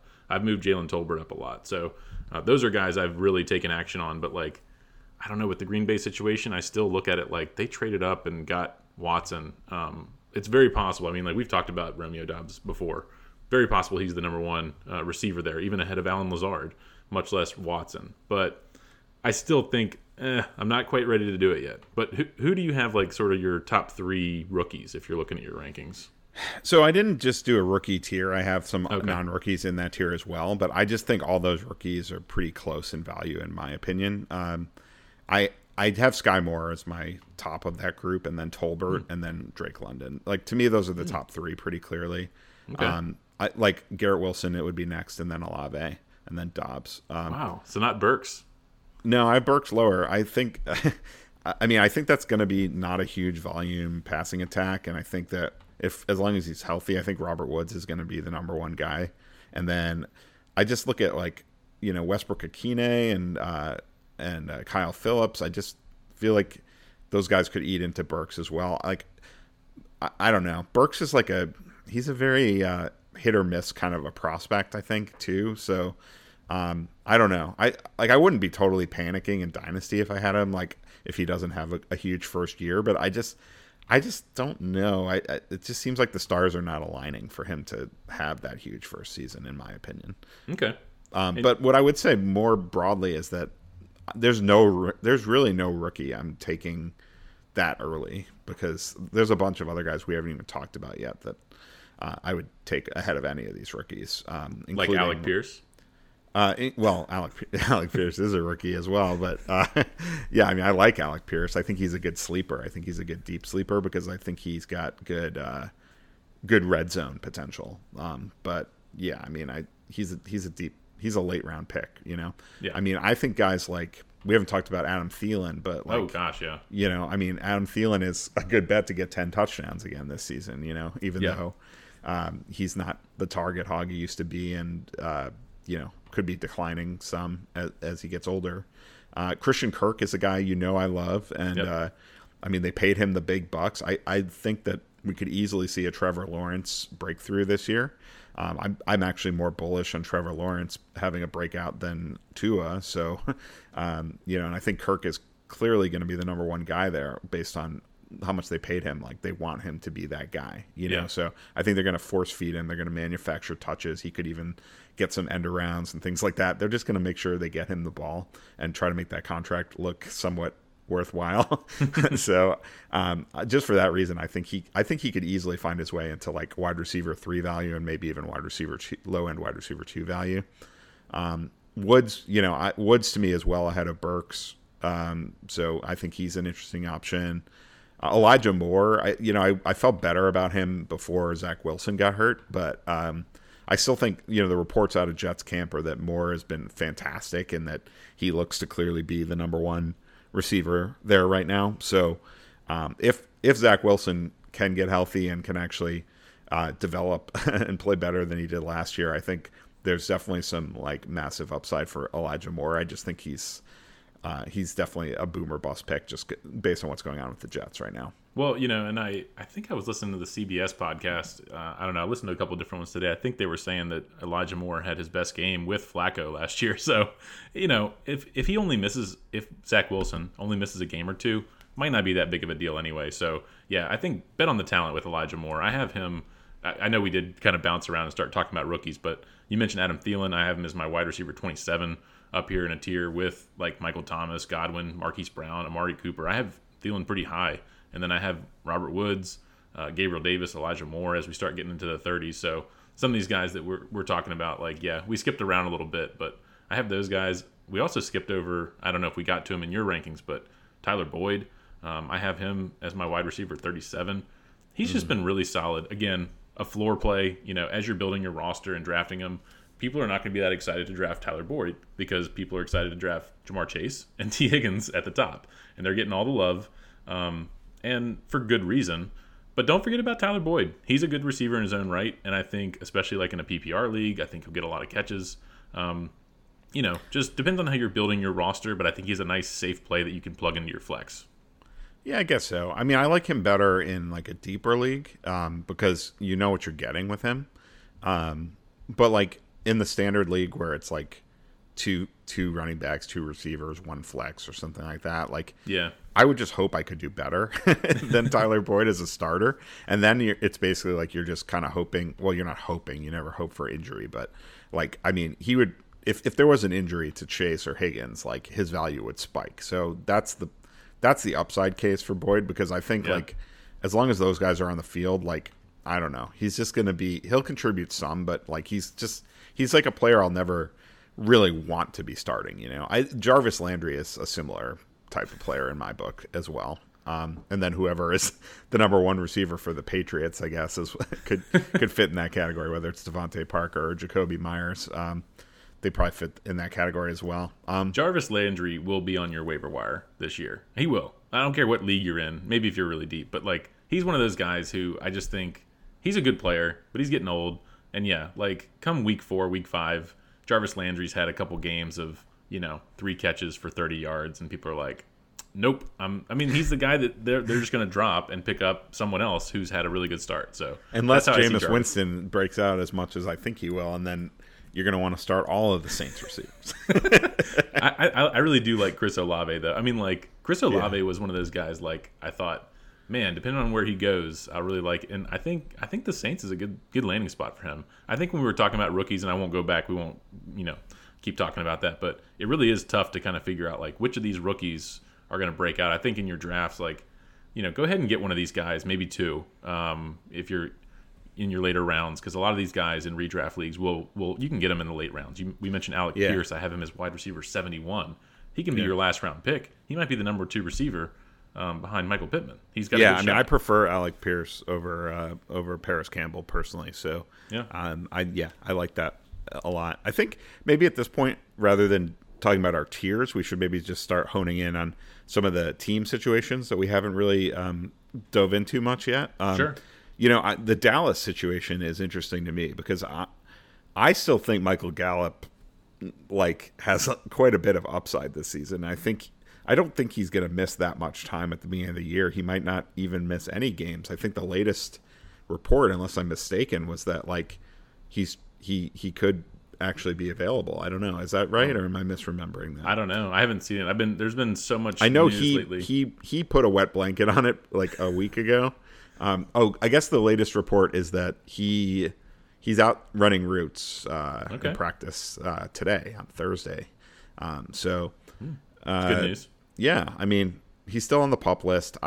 He's probably not going to be ready for week 1, but if he misses a couple weeks and then steps right into that number 2 receiving role in what should be a very explosive offense, I could see him being like a low-end wide receiver 2 once he's healthy, So, and you can get him at a major discount because of the injury. So he's kind of intriguing to me. Yeah. I'll say, but I also think Tolbert's interesting too, because I think he's going to play. He's going to play from the beginning, and right. I like him as a prospect. So, and I think Dallas can really support 3 receivers. Tolbert could give you Gallup-esque value once Gallup's back. Well, yeah, I've moved Tolbert slightly above Gallup in my rankings for just that reason. Like, he's going to be available, let's say. Week 1 they play Tampa Bay, tough matchup. Week 2 they get the Bengals, and then they play the Giants and Commanders. So it'll be interesting to see when Gallup does make it back, right? Because Tolbert, you never know. Like, he could hit the ground running and have a couple good games right out the bat. And not to say that Gallup won't regain his spot, but it just might be a little bit murkier, and you won't have as much confidence, right? So Gallup might be one of those guys when he comes back, you might not start him for a couple weeks. So even if he comes back week 4, you might not start him until week 6, because you're just kind of not sure. I don't know. But he could be back in week 2 or week 3. I don't know. What I like is maybe drafting both of them, actually. Because that way one of them is going to be a good start every week. I think. Anyway, I just think CeeDee Lamb can have a million targets, and there'll still be targets left over because this offense is going to, score a lot of points. So I like the idea of actually drafting both of them, given their ADPs. Okay, you mentioned New England. I'll just touch on them real quick. I have Jacoby Myers higher than Devontae Parker. I think you might have him flipped. Totally fine with that. I like the fact that Jacoby Myers, has that rapport with Mac Jones. I have Jacoby even inside my top 50 wide receivers, just based on kind of what he did last year with Mac Jones. But I do see this offense as being, a potential train wreck with Matt Patricia calling the plays, or who knows who's calling the plays, but that's kind of what we're thinking based on reading between the lines and getting the mumblings from Belichick. Yeah, so I don't know. I probably wouldn't really recommend drafting a wide receiver for the Patriots because I expect them to run the ball a lot. But Jacoby Myers was solid. I have Devontae Parker a little bit lower just because it's more unknown. He's older, just coming into a new system and all that. But I don't know. Nothing more. We can move on to someone else if you don't care to talk about either. Well, I just don't think we have a great read right now on how the targets are going to get divvied up there. And knowing the Patriots, I sort of feel like it's going to be in a way that's frustrating. Like it's going to be split. It's going to be split with a bunch of different guys, and what was it? Like Kendrick Bourne was like the guy last year, right? I mean, yeah, and he could be the guy again this year, or maybe it's the rookie Tyquan Thornton, or Nelson Aguilar is still there too. I mean, it's going to be frustrating. And then of course it's, they've got 2 tight ends that can demand targets as well. So I don't know. And their offense sounds like it's a mess like right now. And they have like a defensive coordinator as their offensive coordinator. And I don't know. Maybe Belichick has some secret plan, but right now I'm not enthusiastic about drafting either of the Patriots receivers or any of them, I guess I could say. Yeah. But let's see, what else? So what about Lockett? Where are you on him? Because for me, I think a lot of people have just downgraded both of Seattle's receivers a fair amount, but I downgraded Lockett a lot more than I downgraded Metcalf.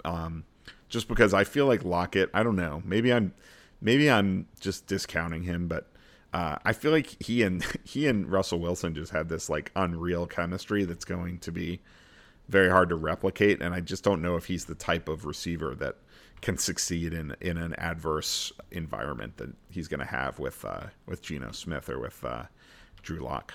Yeah, I keep moving him down. I have him as my wide receiver 36 behind some of these guys we already talked about: Elijah Moore, Amon-Ra St. Brown, Devontae Smith.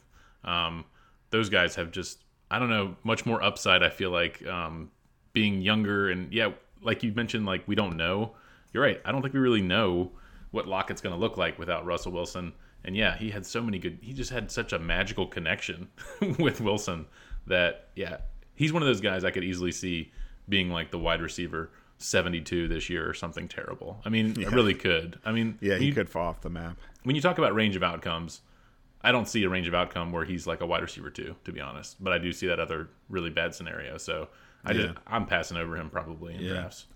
And then we have to talk about the Giants as well, I guess. Do we? Kadarius Toney is the guy that I have ranked highest, and you probably do as well. Yep. But I just don't know. I can't get a read on the Giants. I mean, all the reports coming out of their camp is that they look terrible in practice, right. And Kenny Golladay in particular just seems completely checked out, and I've lost any faith that he's going to have any kind of a rebound. So I guess that helps Toney's case. Sterling Shepard is coming off a pretty significant injury, and Wan'Dale Robinson's getting some hype, but I'm not quite buying that. I still think he might be more of a gadget player, at least in year one. So it does seem like Toney could step into a pretty high volume role. I just don't know for sure, and there are still a lot of cooks in the kitchen there in New York. Yeah, I mean there are, but like Sterling Shepard, I don't expect him to be very healthy. Like you mentioned Golladay, like I don't know. I think Toney, if he's healthy, can be kind of like that last man standing. I don't really believe much in Wan'Dale Robinson for the reasons you said. So I think if I'm drafting anyone, it'll be Toney. It's kind of Toney or nobody for me. Right. The question is, how high would you take Toney? Like, are you above or below consensus on Toney? Let's see. I have him inside my top 50. Let's see where I have Toney. Looks like you're a little below consensus on him. I have him as my wide receiver 44. So he's ECR wide receiver 47. So I'm in the. I must be like right on consensus with him. I have him at 43. So I guess I'm one spot ahead. I don't know. It's like I kind of want to move him up more. Just because of the opportunity. In fact, maybe I will. I think I'm gonna, because like we were just talking about Tyler Lockett. Like I think I would take Kadarius Toney over Tyler Lockett. I mean, honestly, like some of these guys we've already just been talking about. Like, could I see Kadarius Toney having a better season than Darnell Mooney? Sure, but Darnell Mooney at least had 1,000 yards last year, and he clearly is like the number one receiver. But I mean, I could see Toney. I mean, like Daniel Jones versus Justin Fields. You know, Daniel Jones has Brian Daboll there now. Like they have to score more touchdowns than they did last year, right? Like they were terrible. So yeah, I mean, we're talking about similar situations here. It's like Kadarius Toney to me might be Darnell Mooney light, and you can get him probably like 5 rounds later or something, maybe more. Yeah, I just moved Toney up a few spots just thinking about it. I mean, the other guy that's interesting to compare him to, I think, is Allen Lazard, because I have them ranked similarly, but I just don't. You know, we talked about Romeo Doubs before, and I just don't. I mean, Allen Lazard should be the number 1 receiver there to start the year, but do we think he's going to be the number 1 receiver there to end the year? I mean, it's like he just doesn't seem like a number 1 receiver at all. So he doesn't. No. No, I mean, I think it's like his standing atop the depth chart is kind of like paper thin, you know? Yep, and I mean, we've seen Lazard, like he's dealt with how many years I'm just pulling. He's dealt with some injuries, so he played 10 games in 2020, 15 last year. I think it was 2020 where he had like that. Didn't he have like a sports hernia or something, like some core muscle thing? So I don't know. Like, is he even like, if he gets an injury and all of a sudden, or even like, I don't know who's going to start, but they have Sammy Watkins and Randall Cobb there as well. Like, I could see week 1 them starting the veterans, and then maybe week 2 or 3, you know, maybe Sammy Watkins gets hurt or something like that, and now one of the rookies is getting more snaps. Yeah, by week 4 or 5, I think it's gonna be really clear. Like, the cream will rise to the top, and I think that's why I haven't moved Christian Watson down, because I just think there's still a good chance. Like, they spent the draft capital on this guy. He's the better prospect than Dobbs. Like, I think it still could be him. But yeah, Lazard, I have him ranked higher than all those guys I just mentioned, but I don't feel confident about it. Yeah, I mean, I feel like I have to have him ranked the highest just based on, you know, the way things currently are. But Dobbs is the one I think has the best chance to overtake him, because I think Dobbs is the one. And I said this when we talked about the dynasty rookies, right? You know, when I watched tape of Romeo Doubs, the name, like the player that came to mind was Davante Adams, and like, I know I'm not saying he's as good as Davante Adams, but he like in college against not that great competition, he looked like Davante Adams, you know. Right. Like I'm not sure Christian Watson is that type of player, so I think he might be a little more boom or bust. Like, you know, maybe he's like the Valdez-Scantling type of guy in the offense, and Lazard is the Lazard in the offense, and it doesn't. Maybe his situation doesn't really change that much from last year. You know, like maybe Lazard is just at his best being the number 2 option. You know, so we'll have to see how it plays out. I mean, Sammy Watkins, I could see him getting cut before the start of the season. We'll see. They're going to have to make some decisions in their wide receiver room. I mean, I think Rodgers will push for Randall Cobb to stick around, so that could be bad news for Watkins. Very true. Well, let me jump back to Arizona real quick, because we touched on DeAndre Hopkins a little bit. You mentioned Marquise Brown. We talked about them a little. Obviously, Hopkins is suspended for 6 games. I mean, I've moved him down to my wide receiver 43. I might move him even lower, because like when drafts roll around, again, I have a hard time drafting someone who didn't look good last year. He's going to take up a bench spot for 6 weeks. And, you know, I don't know how confident I'm going to be starting in week 7. It's not like, I don't know, it's not like a Michael Thomas situation where I feel a little bit more confident. But anyway, that aside, what do you think about Rondale Moore potentially being like a post-hype sleeper? Because people were all about Rondale Moore, and the guy, I think his average depth of target was like negative last year, so it was terrible. And maybe they'll find more ways to get him the ball. I still believe he's a good fit.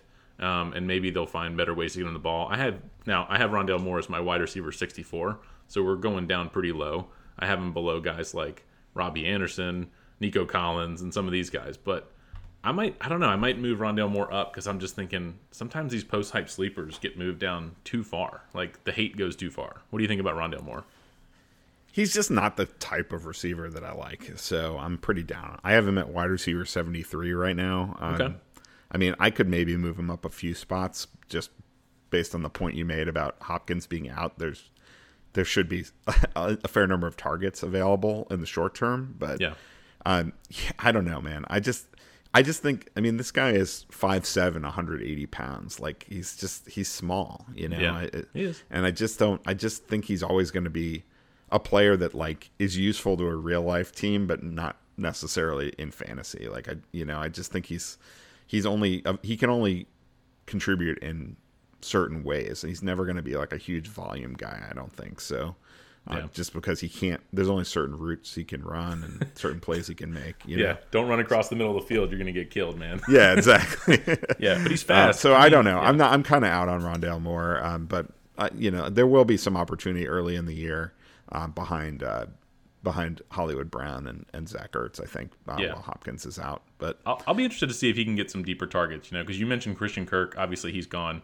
So there is a little bit of opportunity there, like you just, talking about Hopkins being out. So he's a guy I'm keeping an eye on because I think he's going to go undrafted in a lot of leagues. He's like one of the first guys who I'll throw on my watch list maybe because, again, we're talking about guys in the wide receiver 60 to 70 range with Moore. But if he looks good in week 1 or 2, I'm jumping all over him. That's fair. I would much rather have Hopkins just because I feel like even though you have to wait 6 weeks, like once he's back, I feel like there's a good chance that I'll want to start DeAndre Hopkins, and there's not a very good chance I'm ever going to want to start Rondale Moore. Yeah, and I have Hopkins as my wide receiver 43, so I have him ranked well ahead for that reason. But I don't know. I mean, I have Hopkins at 38, so like he's to me like I don't know. I think it's worth like grabbing him and just being patient. I think he's going to be at least wide receiver 3 value once he's back. Okay. Any other places you want to go?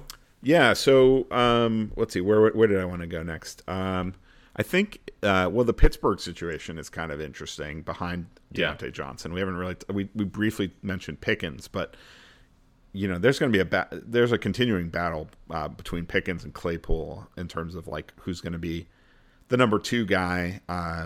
They'll play a lot of 3 wide, like 80% of the time or something. So they'll both be on the field. I don't know who's going to get more targets.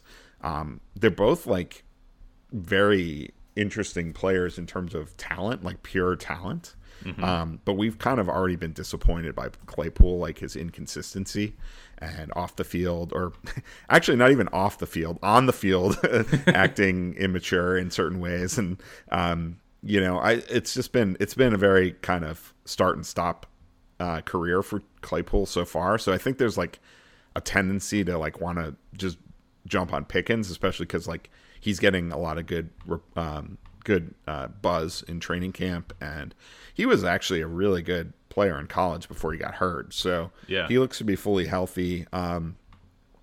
My bigger question though is like, can either of these guys pay off if this offense just isn't that, if this passing game just isn't that good? I mean, like, I'm really not that bullish on the quarterback play there. So I wonder if that makes either of these guys kind of hands off.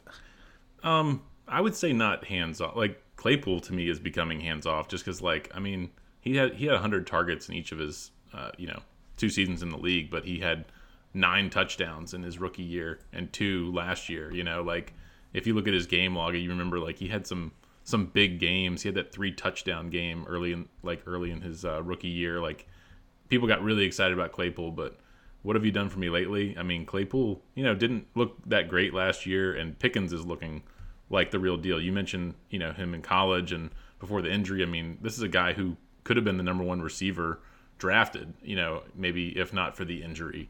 I think he might have had some off-field stuff too. But, Pickens looks like the real deal. I've moved Pickens ahead of Claypool. Your point is taken that, like, do you want either of these guys? Sort of like the New York Giants situation. Like, is it just Deontay Johnson and that's it? But no, I think I would go ahead and in the later rounds, go ahead and take a look at Pickens and see what he can do early on. Because I mean, if you don't, someone else will, and it's just one of those guys. I think you're going to know early on after a couple weeks. Like in redraft leagues, we're not talking about dynasty, of course, but in redraft leagues, like after a couple weeks, I think you can be like, well, do I cut him and pick up someone else? Yes or no? Does Pittsburgh look really bad, or is Trubisky halfway decent in this offense? So I think you'll know right away. I kind of like guys like that toward the end of your draft. Yeah, that's fair. I don't have a problem taking a late round stab at George Pickens. But there is one guy that I would prefer over him that's going probably in a similar late game stage of drafts, and that's Nico Collins. Now, I am a Michigan guy, so I'm a little biased, but I think Nico Collins is a very talented player as well. And I like his situation a little bit more because there is no Chase Claypool type in Houston that is threatening Nico Collins's position on the depth chart. You know, Right. I Yeah. mean, they just don't have really anyone but beyond Brandon Cooks and Nico Collins. And I don't know. I sort of feel like the Texans are going to be in a lot of adverse situations where they're throwing a lot in the second half of games. It just seems that way to me. And so I kind of feel like Collins, he can kind of be like a poor man's Cooks, you know, in terms of like the kind of flying under the radar but putting up pretty exciting production when it's all said and done. Yeah, I think your feeling is correct. I think they are going to be in a lot of games like that. And I really like clear-cut sort of, you know, number one, number two. This feels like one of those, when we get to our tight end episode, I'm looking at guys who could be that number two option. And I don't think this is one of them with like a Brevin Jordan. Like Nico Collins is the number two there. So like, yeah, I actually have him in a tier. I have a lot of tiers, but like this is like tier 11 for me. But I have Pickens and Nico Collins in the same tier with guys we've talked about like Jalen Tolbert and Michael Gallup. They're in this tier. I have Garrett Wilson in this tier. So yeah, I like both of these guys in sort of like when we talk about Pickens, Nico Collins in this 53 to 59 wide receiver range. Yeah, I mean, it's just like when your competition is like Chris Conley and Chris Moore and Philip Dorsett, like you're gonna be playing, you know, Absolutely. Especially when you're a young guy on a rebuilding team. Like, I mean, I just think Nico Collins is going to get a ton of opportunity, and I think he's got the ability to pay off with that opportunity as well. Yeah, I wanted to mention. I mean, I haven't been watching Hard Knocks. I don't have HBO. I feel like I need to get it so I can like catch up and watch. I love watching Hard Knocks, but so I don't really know what's going on other than like some of the things that I've seen on social media. We talked about Amon-Ra St. Brown a bit. I think I have him like in my top. He's my wide receiver 34, and honestly, I keep moving him up. He's up there with like Elijah Moore, who we talked about as well. But interested to see who's the number two receiver here. I know it's probably TJ Hawkinson, but they signed DJ Chark in the offseason. I have him as my wide receiver 65. He's been looking good in camp. So I don't know if it's going to mean anything, but like the Lions might take a step, you know, like Dan Campbell in year two, get the Hard Knocks bump. I mean, that's the only problem with a guy like DJ Chark. I don't know what's going on in the show, but like guys often get overdrafted, so it might not even be worth it by the time his ADP might climb due to things like Hard Knocks. But yeah, I think DJ Chark will be the number two receiver behind St. Brown. What do you think? I mean, it seems like they made a priority to go out and get him. I will say I've moved St. Brown up a lot. I was initially kind of out on him, but then the more I thought about it, I just was like, what has really changed from last year? I feel like that he's still going to be their number one target pretty clearly by a good margin, and yeah, I think he has the kind of skill set that like fits well with Jared Goff. I mean, I'm not going to say he's Cooper Kupp, but like he's kind of that kind of player. You know what I mean? Like he's more of a slot guy that's, you know, very quick and can create separation in the short and intermediate parts of the field. So I just think he's gonna have a lot of like 10 target games. You know what I mean? Just like he did last year. So I moved him up to wide receiver 28 because I just especially if you're getting any points for receptions, whether it's half a point or full, I think even though his touchdown upside is pretty limited, I think we saw last year he can still be quite valuable anyway. And I like that. I like that video of St. Brown rattling off the 16 receivers. Oh, he's motivated. Ahead of him. Yeah. But beyond him, I'm not really into drafting these other Lions. I don't know. It could be like Chark is just one of those players that has been really kind of frustrating anyway. Like, you know, people thought he was breaking out like with Jacksonville several years ago, and it's kind of like with Chase Claypool. It's just not worked out the way people were hoping at all. And I don't know. I look at this team, I'm just like, you know, Jamison Williams is going to be back eventually, and like they're going to want to work him in because they used a high draft pick on him. They have these other random receivers that I just feel like the Lions are the kind of team where like guys come out of nowhere in any given week and put up like 120 yards and 2 touchdowns, you know, like Khalif Raymond, Josh Reynolds, Quintez Cephas. Like I could see any of those guys going off one week during the season. It's, you know, because they're going to be behind and throwing a lot in the second half of games too. But it's just, to me, the depth chart is murkier than like with Houston. So I really prefer investing in a Nico Collins to any of these guys. Do we care about the number 2 in Washington? I mean, is it Jahan Dotson? I think so. Yeah, I think so. Curtis And Samuel? I care about it. I mean, people trash Carson Wentz all the time, but like, I mean, he is an upgrade over what they had before, I think. Yeah. And certainly for the receivers. I mean, like Carson Wentz will make several boneheaded plays every week, and he can lose his team the game at times. But like he'll also make some throws, And I like Jahan Dotson. I mean, he was a first round pick, fairly like middle of the first round pick. I think he's got some talent, and I think the opportunity is clearly there. I mean, especially if Logan Thomas is not ready to start the year, like they need to throw to somebody besides McLaurin, and Curtis Samuel is so inconsistent and can never stay healthy. So I'm kind of discounting him. So yeah, I don't see Dotson as having like massive upside, but I feel like he could like be one of those guys that like sneaks his way into a wide receiver 3 value if he can emerge. Yeah, and I mean he's really flying under the radar. I think I kind of jokingly said, "Do we care about it?" But I mean, yeah, we might. And like I'm looking at ADP, he's getting drafted after guys like Sammy Watkins, just ahead of Odell Beckham Jr., who doesn't have a team and won't be able to play until at least November based on his injury. Exactly. So like that's crazy. Like he's getting no respect. He's the Rodney Dangerfield of rookie wide receivers. Well, I respect him because I drafted him in the Scott Fish Bowl. So nice. There you go. Nice. Yeah, I think he could be very relevant. I mean, we could talk about all sorts of guys. I mean, like Julio Jones. We like there's guys down here like around 70. It's like I don't know. We're starting to get into guys that I don't really care about, but anyone else like down in the kind of. Well, you mentioned Julio Jones. I mean, I think it is interesting, like the Russell Gage, Julio Jones situation, because Russell Gage was getting a lot of helium as a sleeper pick, but then we saw Godwin making progress faster than people were anticipating, and then they signed Julio Jones, and suddenly it's like, well, is Gage still going to play a big role? I mean, because I've never really thought of Russell Gage as a special player in any way. He's kind of like the quintessential, Jag.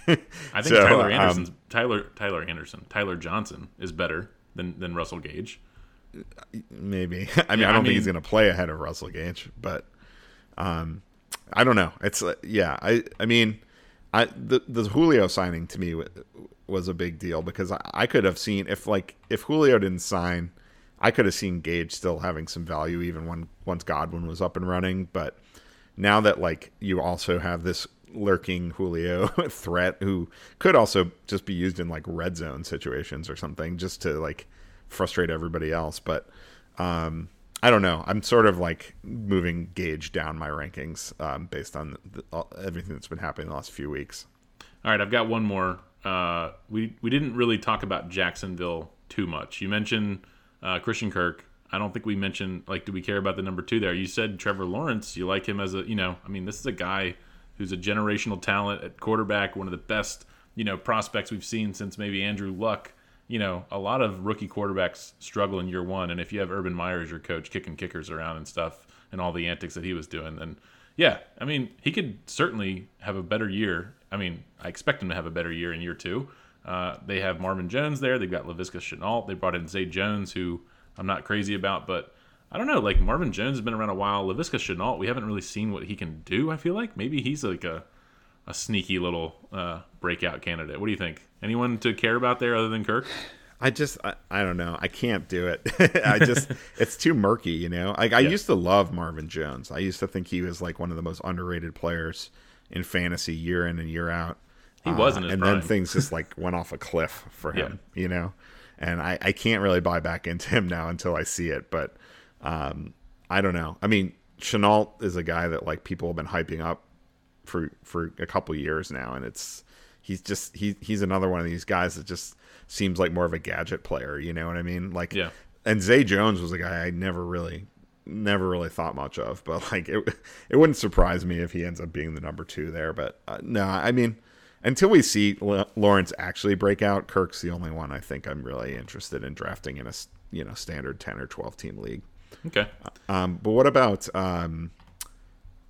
Robbie Anderson? I mean, with Baker Mayfield there, maybe their offense will be a little better. I feel like Robbie Anderson is like a little bit underrated at this point, maybe like as a deep option, because like he is still clearly the number 2 receiver there. I mean, he's going to get tons of snaps. He should still get plenty of targets as well. And, if Baker is healthy, maybe he has a bounce back. And Robbie Anderson, he just seems like the kind of guy that people have left for dead. And then he's going to go off one week and all of a sudden people are going to be like, oh, yeah, Robbie Anderson. I forgot about him.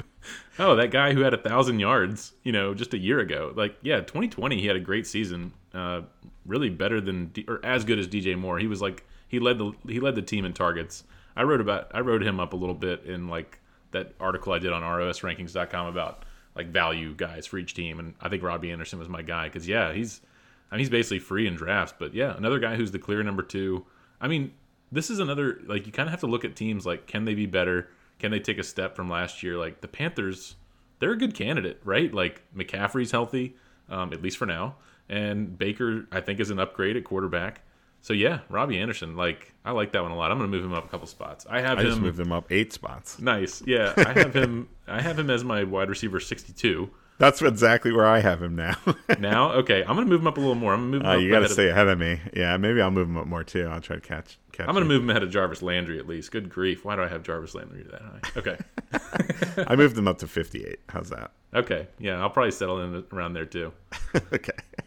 Let's see who else we got here. So I do want to mention one thing late in the game with wide receivers that I like to do is I like to draft like the third receiver on a team. Like people talk about handcuffing running backs, and you generally don't handcuff wide receivers, but third receivers on really explosive offenses like are the only ones I might. They're decent lottery tickets. And some candidates for me this year. I mean, you mentioned Tyler Boyd, but he's going a lot earlier. These guys are guys you can get in like the last round of your draft. I mean, like Van Jefferson, I think, with the Rams is a good candidate. Josh Palmer with the Chargers, and KJ Osborne with the Vikings. Like all of those guys, like I feel like one injury in front of them, and all of a sudden they're like the guy that people are blowing all their fab on to get. So it doesn't hurt to be like one step ahead and just already have them stashed. Absolutely. I like Josh Palmer and KJ Osborne especially. And we've seen Thielen get hurt quite a bit. Mike Williams jumps up and gets those balls. Like I could see him missing a couple games just with like a bruised butt or something coming down hard. I like both those guys. I like Josh Palmer a lot, but yeah, he's a late round for sure. Like maybe he'll be a guy in a couple years who looks really good. But yeah, he's a good like wide receiver handcuff. I like that. Yeah. All right, I think we could be good. I mean, I could always talk more about the Jets. We talked a little bit about Garrett Wilson, but and Elijah Moore, but Corey Davis is still there too. I mean, maybe he's like gonna come back into our lives like Robbie Anderson. Yeah, I don't know about Corey Davis. Maybe not. How about the Titans? Is there anyone you sound like you're still kind of in on Burks, so I guess that means you're not so into Kyle Phillips or Nick Westbrook-Ikhine? I mean, gosh, like that's the thing about like this time of year. Like I'm seeing so much on Twitter about Kyle Phillips, right? I'm seeing all these videos of him, and it's like, okay, they're maybe he's catching touchdowns in practice. Okay, it's hard to get excited about stuff like that. I try to like just not really factor that into my thinking. I mean, I want to like he's probably not even going to start, right away. So. Yeah, maybe, but you're talking about the defensive leagues. Yeah, and Dynasty. Yeah, I have him stashed in Dynasty, so that I'm happy with. But we'll see about redraft. Yeah. All right, I think we've dug deep enough. I will say Jamison Crowder too.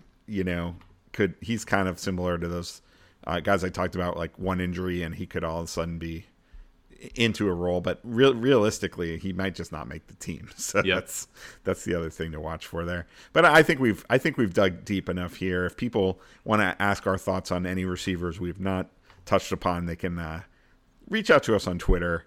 I am at Andrew_Seifter. And I'm at Barton Wheeler. We appreciate everyone listening to the podcast. If you like the show, please follow, subscribe, rate, and review. We are out of here. We gone. You've been listening to the Rest of Season Rankings podcast. Go to www.rosrankings.com for more.